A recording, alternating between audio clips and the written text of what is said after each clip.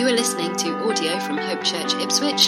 For more information about our church, please visit www.hopechurchipswich.net. Welcome. My name is Morris. I'm one of the elders here at Hope Church. It's always great to be with you lovely people on a Sunday. Part of my role is I do quite a lot of travelling, so it's always fun to be back with my family. This is my anchor point in my world and in my life, in terms of my spiritual existence. So it's great to be with you. I do quite a lot of travelling, but I'm travelling on your behalf. I don't just sort of wander off doing sort of my own thing, Morris.com ministries.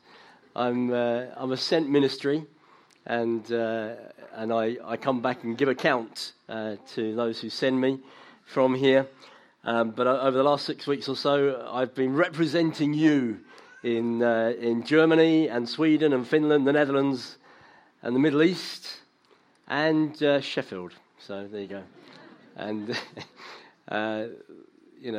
people are grateful to you for releasing my time, and I just want you to know that they really appreciate that and honour you for that. So just last Thursday, I was stood, as you do, on Mount Nebo, where Moses would have stood, looking across the River Jordan to Jericho. I'm always a little bit circumspect about sort of biblical locations, but mountains and seas and rivers don't tend to move very far. And so when you stood on, when it says, that Moses stood on Mount Nebo and he looked at the Dead Sea Plain and he saw the River Jordan and he saw Jericho and the land of Canaan, and God said, "This is the land I'm promising to your people." You're seeing what pretty much Moses would have seen. And it was quite incredible just to try and picture Israel. I mean, I looked it up. There was 600 men plus their wives and children. So they estimate 2 or 3 million. And what a job. I have a headache sometimes leading a church of a few hundred, and this is 2 or 3 million people. And I just was picturing them, walking over the plain to the River Jordan, and Joshua with his mates carrying the ark, rolling up their trouser legs, putting their foot in the river, and the river stopping, and they cross over on dry land, and then execute their unusual military strategy for taking Jericho, and on they go. And I'm looking at where this whole narrative worked out. It was an amazing privilege. But I was also dreaming as I stood there about what part can we play in bringing the gospel of life and light to what has become a very dark part of the world. I received the most humbling and generous hospitality from the people of that part of the world. And yet there is this, counterfeit religion holding many, many people in their grip, and its grip. And it stirs you. You think, God, what can we do about this? But I love the fact that in this church, we can be stirred 1 week for the poor of our town. Didn't Mark do a great job when he was... I was so blessed I got a chance to hear his message. And here we are. We're concerned for what God is doing here for the poor and the marginalised and the excluded in our town. And at the same time thinking, what can we be doing to serve the mission of God in nations beyond and in the darkest corners of the world? And this is the Great Commission. This is what we're committed to as a church. We're committed to seeing the gospel preached, Christ brought near, whether it's locally here or across this region. Tom's been preaching over in Stowmarket this morning, or whether it is... an influence across the nation. I do believe that we will have an influence in our nation as a church, but even to the ends of the earth and across the globe as well. That there's things that God is storing up in us in faith that will have a benefit and a blessing to the mission of God in other nations, even in some of the darkest corners, as I was describing earlier. So I love that. I love this church. I love being part of this people. We're pushing on all fronts. Amen. Yeah, we're gonna take the gospel of light out with us wherever God may take us. So today I am going to be taking us through the next in our series in 1 Timothy. If you'd like to turn to your Bibles, 1 Timothy 6. We've been going through this series about how, really, in 1 Timothy, Paul is unpacking his blueprint for the church, really, coaching Timothy, his disciple, his son in the Lord, his blueprint of what the Christian call and the church should be like. This is what Paul has in mind, what we should be giving ourselves to, what we should be avoiding, how we should be preparing ourselves and spending our time and energies. So I'm going to speak from verses 11 to 16 in 1 Timothy 6. I've given a title to this message, and it is A Church with a Cause. Okay, so verse 11. But you, man of God, woman of God, flee from all this. Pursue righteousness, godliness, faith, love, endurance, gentleness. Fight the good fight of the faith. Take hold of the eternal life to which you were called when you made your good confession in the presence of many witnesses, in the sight of God who gives life to everything, and of Christ Jesus, who while testifying before Pontius Pilate made the good confession. I charge you to keep this command without spot or blame until the appearing of our Lord Jesus Christ, which God will bring about in his own time. God, the blessed and only ruler, the King of kings and Lord of lords, who alone is immortal and who lives in unapproachable light, whom no one has seen or can see, to him be honor and might forever. Amen. Amen.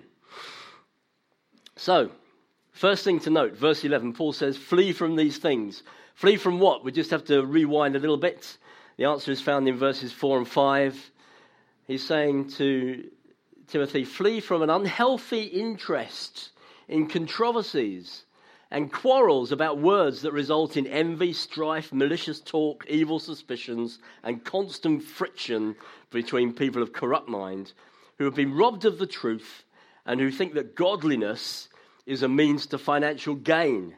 That's what Paul is urging Timothy to flee from. Instead, he's saying, I want you to pursue godly character.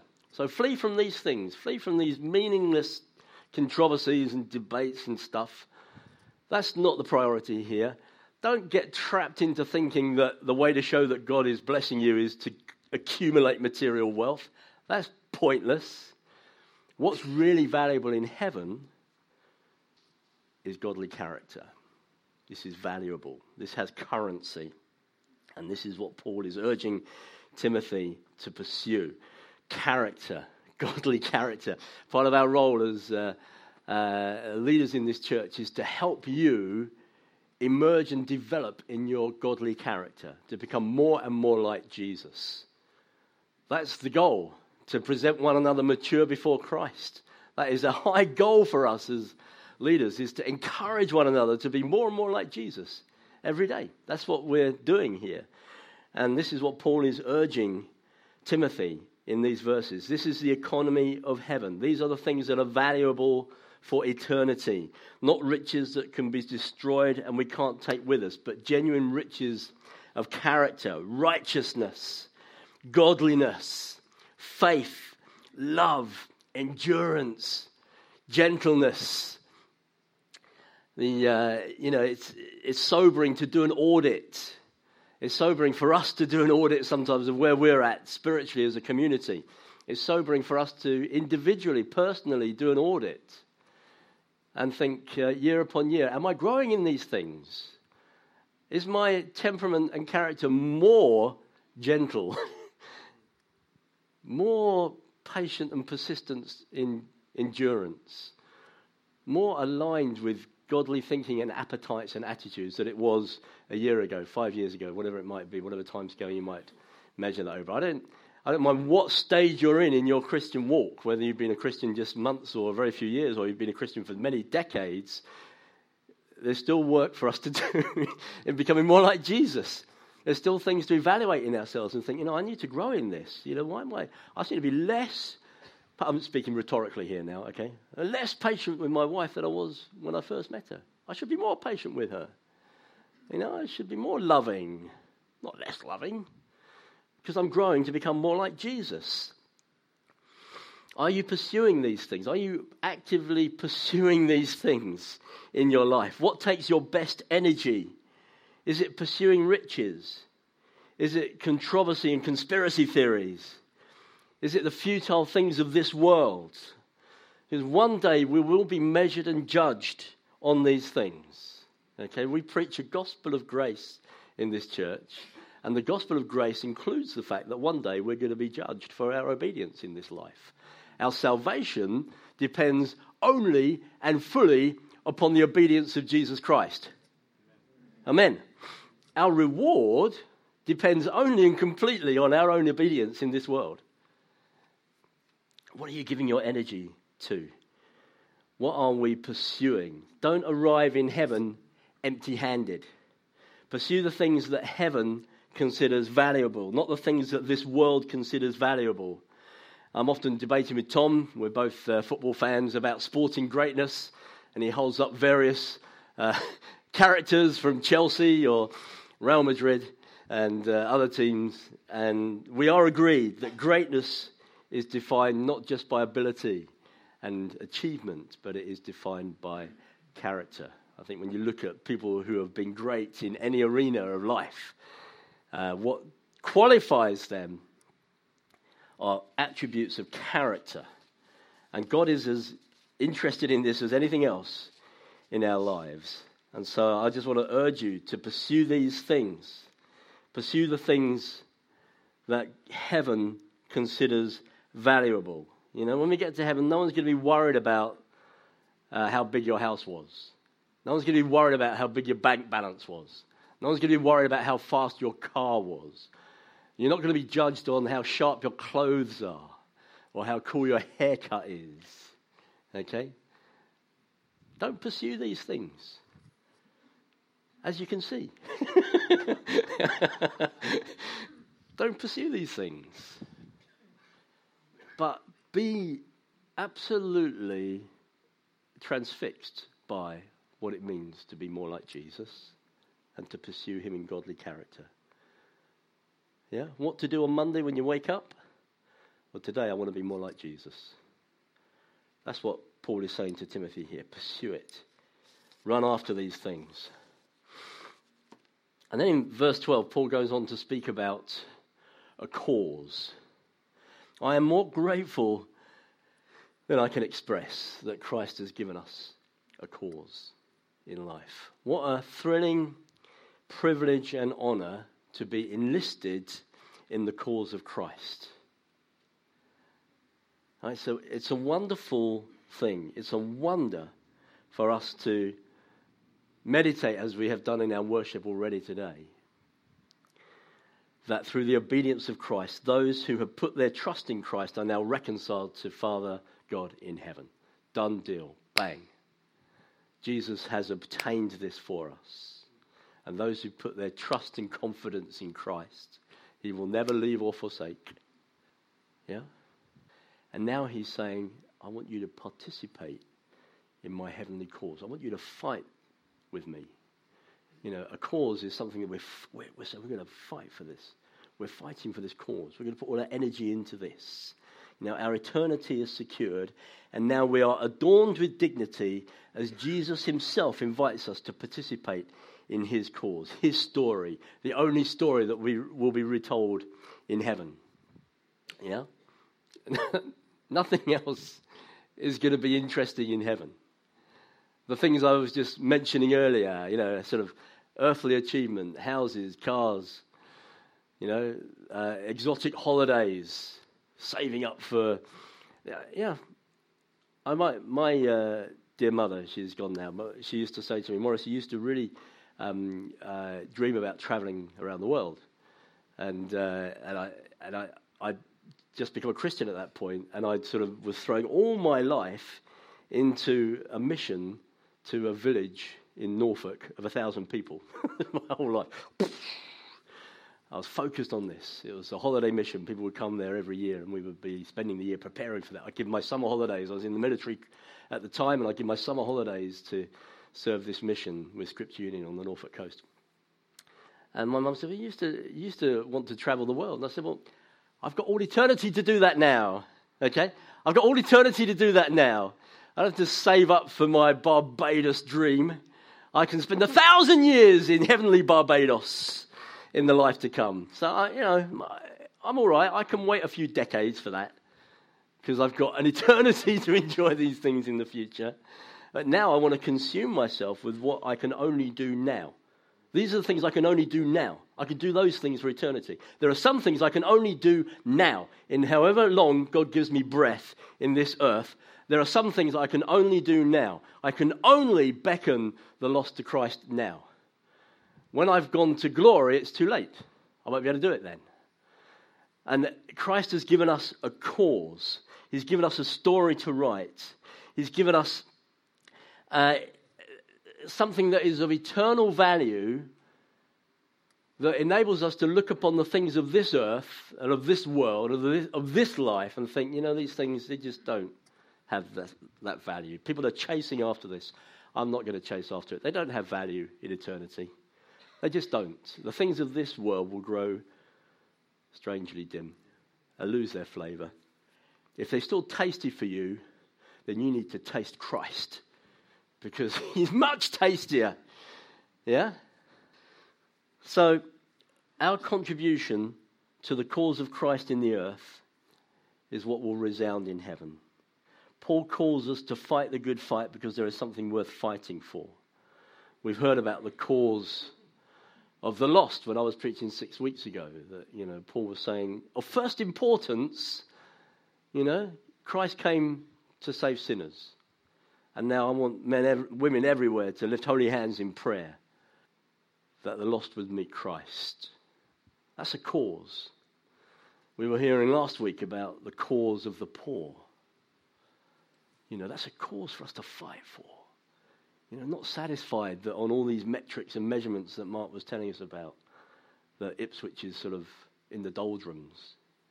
No, we're the people of God here. We're going to serve the poor and the marginalised in our community, and in so doing, show them Jesus, so that not only will their material needs be met, but also their eternal and spiritual needs will be met as well. This is a cause to give my life for.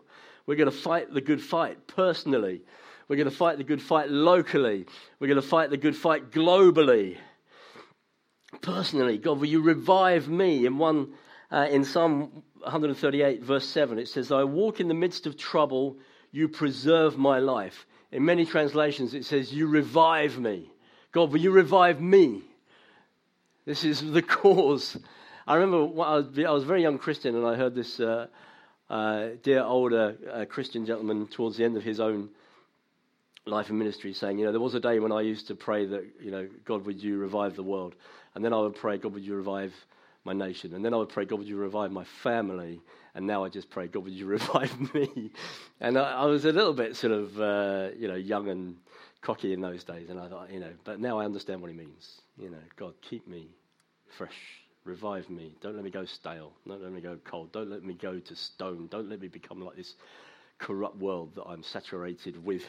My environment is saturated with corruption and hideous, ungodly attitudes and thoughts and appetites. Don't let me be drawn by that, but keep reviving me, Lord Jesus. Keep refreshing and reviving me.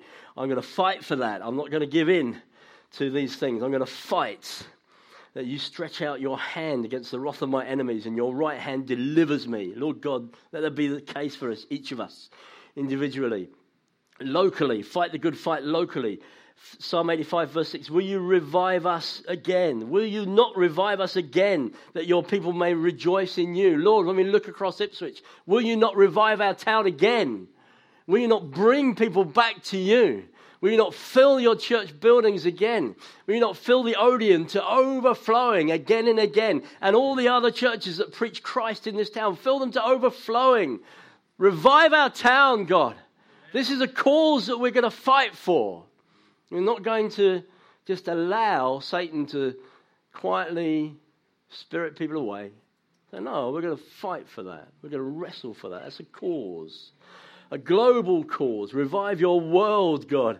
Habakkuk 3 verse 2.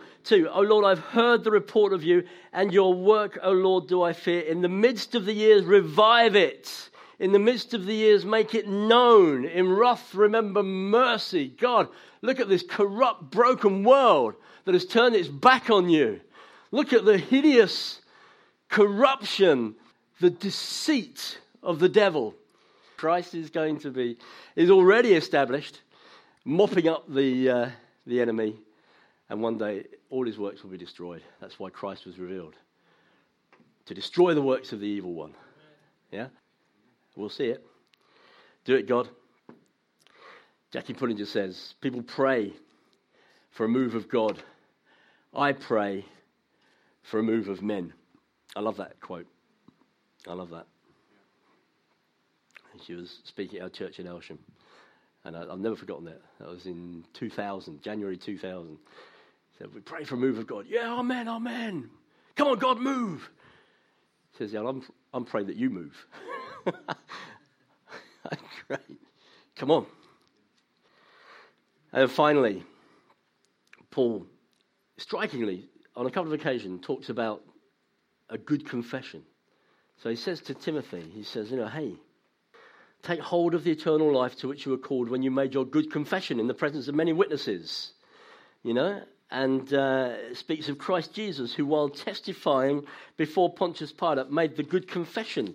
What do we mean by this? Why is Paul speaking about this good confession? What was it that Jesus was confessing before Pontius Pilate? Well, he was confessing that he was who people said he was. That's what he was confessing. Actually, at other times in the gospel story and the gospel narratives, Jesus is saying, shh, don't let people know who I am just yet. My time's not right. When the time is right, And so under interrogation from Pontius Pilate, he says, well, I am who people say I am. I am the Messiah. Yeah? When his life was at stake, he nailed, metaphorically and literally, his colours. I am who people say I am. Yeah? I am the one who has come, the Son of God, to redeem the world and rescue people from the curse of sin and death. I am who I am. This is the good confession. This is the good confession we make when we turn to Christ. We confess with our lips, Jesus is Lord. We confess with our hearts and our mouths, he is the Messiah. He is the promised one. He is the one who has come to deliver us from our sins. If we humble ourselves and confess our sins before him, he is the one who can deliver us from our sin and deliver us from death and deliver us from evil. He is the Lord and he is the Savior. Is it your confession that Jesus is Lord and Messiah and Savior? Will you stand for him? Is this your good confession? When everything is at stake, when your life is at stake, is your good confession that Jesus is the Messiah? He is the chosen one, the sent one, the one who has come to save us, the one to whom we must surrender, the one to whom we turn over our lives to and say, Lord and Saviour. Is this your good confession?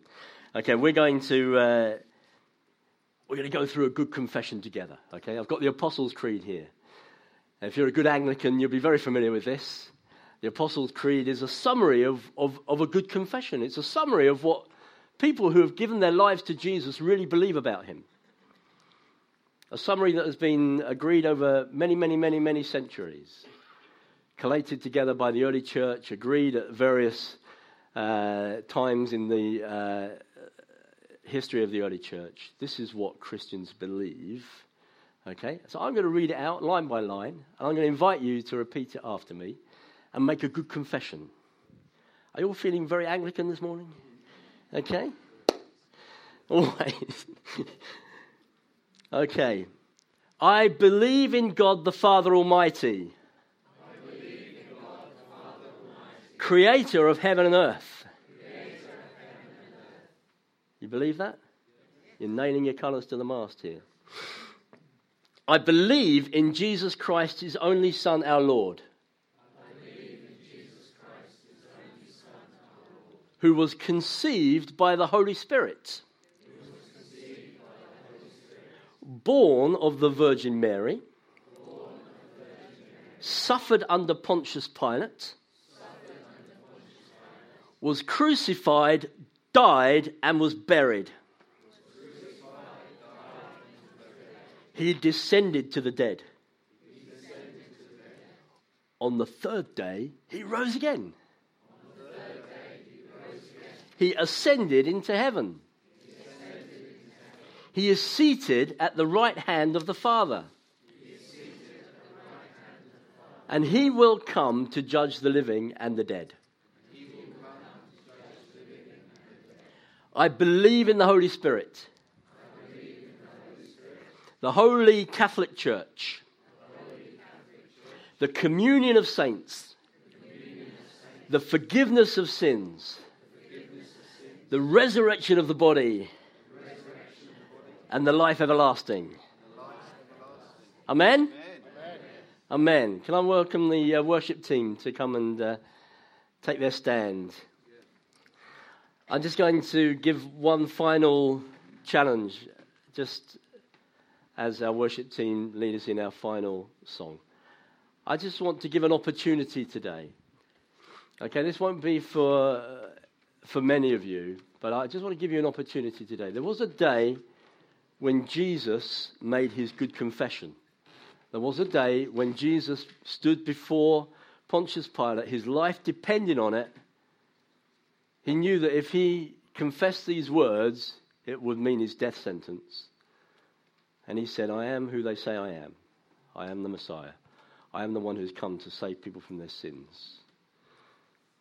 I just want to offer an opportunity today to anybody who has never had that opportunity to make that good confession.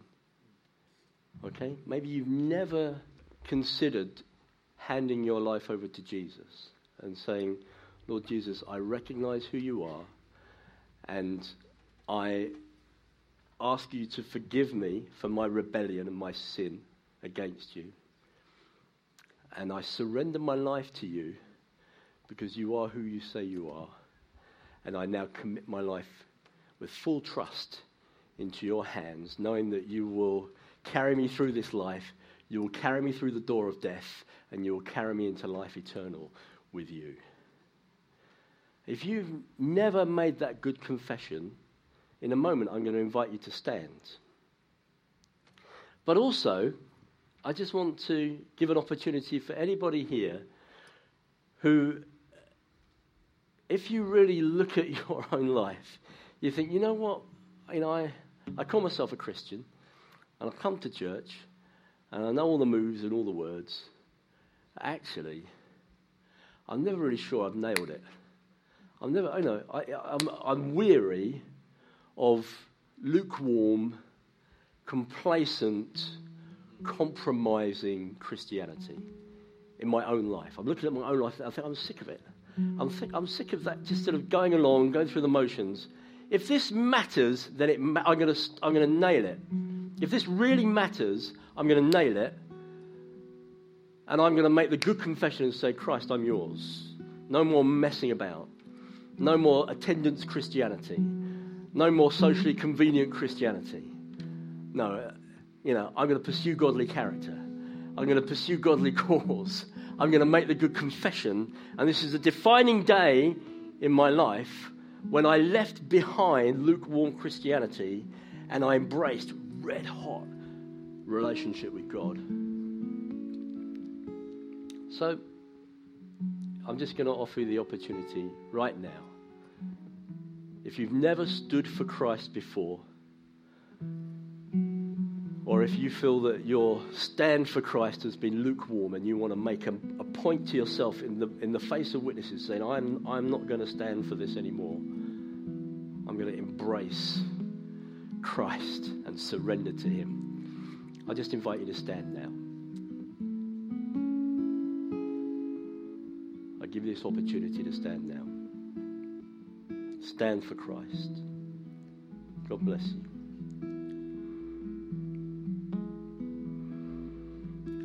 hold this opportunity open. A step change in my relationship with Jesus. A step change. I'm not going to put up with a half-hearted attempt anymore. Wholeheartedly for you, Jesus.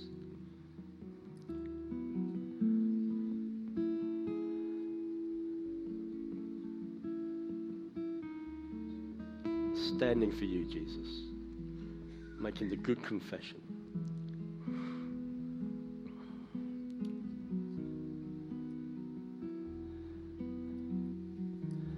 Just hold this opportunity over a little bit longer.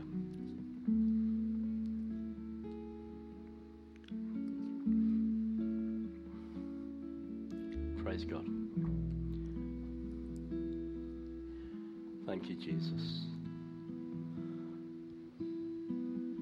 Thank you, Jesus.